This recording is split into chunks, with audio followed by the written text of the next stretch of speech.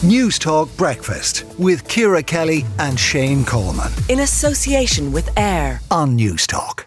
We might not see a cousin for years and years, but the glimpse of their features across a room, a crowded bar perhaps, will be enough to jettison us back to childhood ease and comfort that is unattainable elsewhere. So wrote Jennifer Horgan, Irish Examiner columnist. This is a really lovely piece, Jennifer. It is like an ode to cousins and to the kind of the love and the affection that we have for our cousins. What prompted you to write it?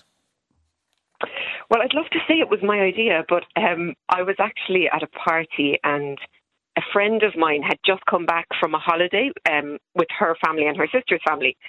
And she just so we were sort of sharing a silence, just suddenly said, "Aren't cousins amazing?" And it really took me back. I was like, oh my God, I don't think I've ever really heard, that relationship being discussed. And yes, they are amazing. And then, when I went home, I started just kind of think about what is it about the cousin relationship that is so special? And yeah, as you say, I decided to write an ode to cousins, and I felt like it was a nice time of year as well, because this is the time, I think, where cousins are spending time together. Yeah.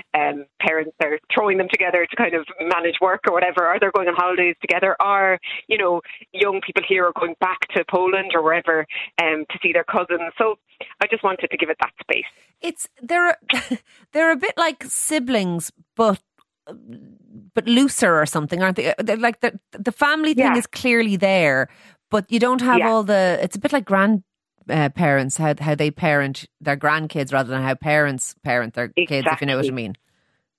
That's exactly it. That's what I came to. Like, obviously, with your siblings, you've all those rivalries and you've those, injuries that you kind of spend a lifetime trying to manage, along with the good stuff.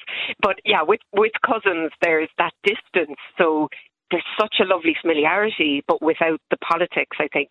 And something else I kind of feel is that, with friendships, long friendships particularly, they're wonderful, but they do take work because you don't have that sort of underlying definite connection. With cousins, like the cousin I write about in the piece, Anna, I might not see her for years. She's in Dublin, I'm in Cork, but I know, I can pick up the phone anytime, or if anything was to happen, she'd be the first person there, that kind of thing. Yeah. And I see it with my own kids. I do, because we would have, particularly when they were small, not so much now, but you're jeepers, trying to get them to come on holidays at all now is a thing. But when they were small, we often holidayed with brothers and sisters-in-law and all the cousins. Sure, you couldn't nearly tell where one arm and a leg ended and one began, because they'd be just in a big heap all around the place the whole time. And it is something lovely. Yeah, I think it is. As you say, that image of the limbs kind of intertwined, and you keep that familiarity no matter what.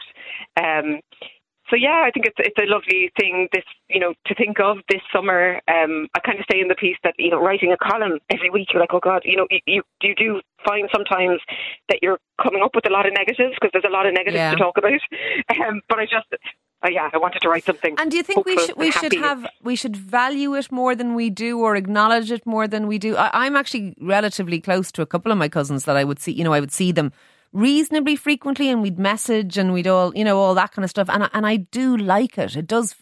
It is family. It's more than just friends. It's different. It is different. I don't know. It's funny, isn't it? In a way, maybe to not acknowledge it, to kind of just have it is lovely, okay, yeah. So taking it for granted is lovely in itself. Having the ability to take it for granted is lovely, is what you're saying. That's it, because you can't do that with friendships. You will lose the friendship, You do have to keep working at the old friendship. Yeah. But yeah, I think with cousins, because you come from the same tribe, there's that kind of thing of you're already connected the minute you're born. And then any time you spend together is special. And even like when you look back on it, you might not have spent that much time with your cousins. It might only have been maybe like 5 summers or something that you spent a few days together, but it's such an anchoring, for you, that there must be just something inherently special about it, I think there is, and I think it's lovely that you've highlighted, and thank you for coming on and speaking to us. That is Jennifer Horgan, their Irish Examiner columnist, in an ode to cousins. Let us know your cousins. Let us know your cousin stories if you have any, and they are. Are you close to your cousins, Jono? I would be some of them, yeah. I mean, I met one of my cousins last week for the first time. We were counting in about 30 years. So, you need to meet them more regularly, I suspect, and I'm not alone in that. Anyway, let's take a look at some of the stories hitting the headlines online and in print this morning.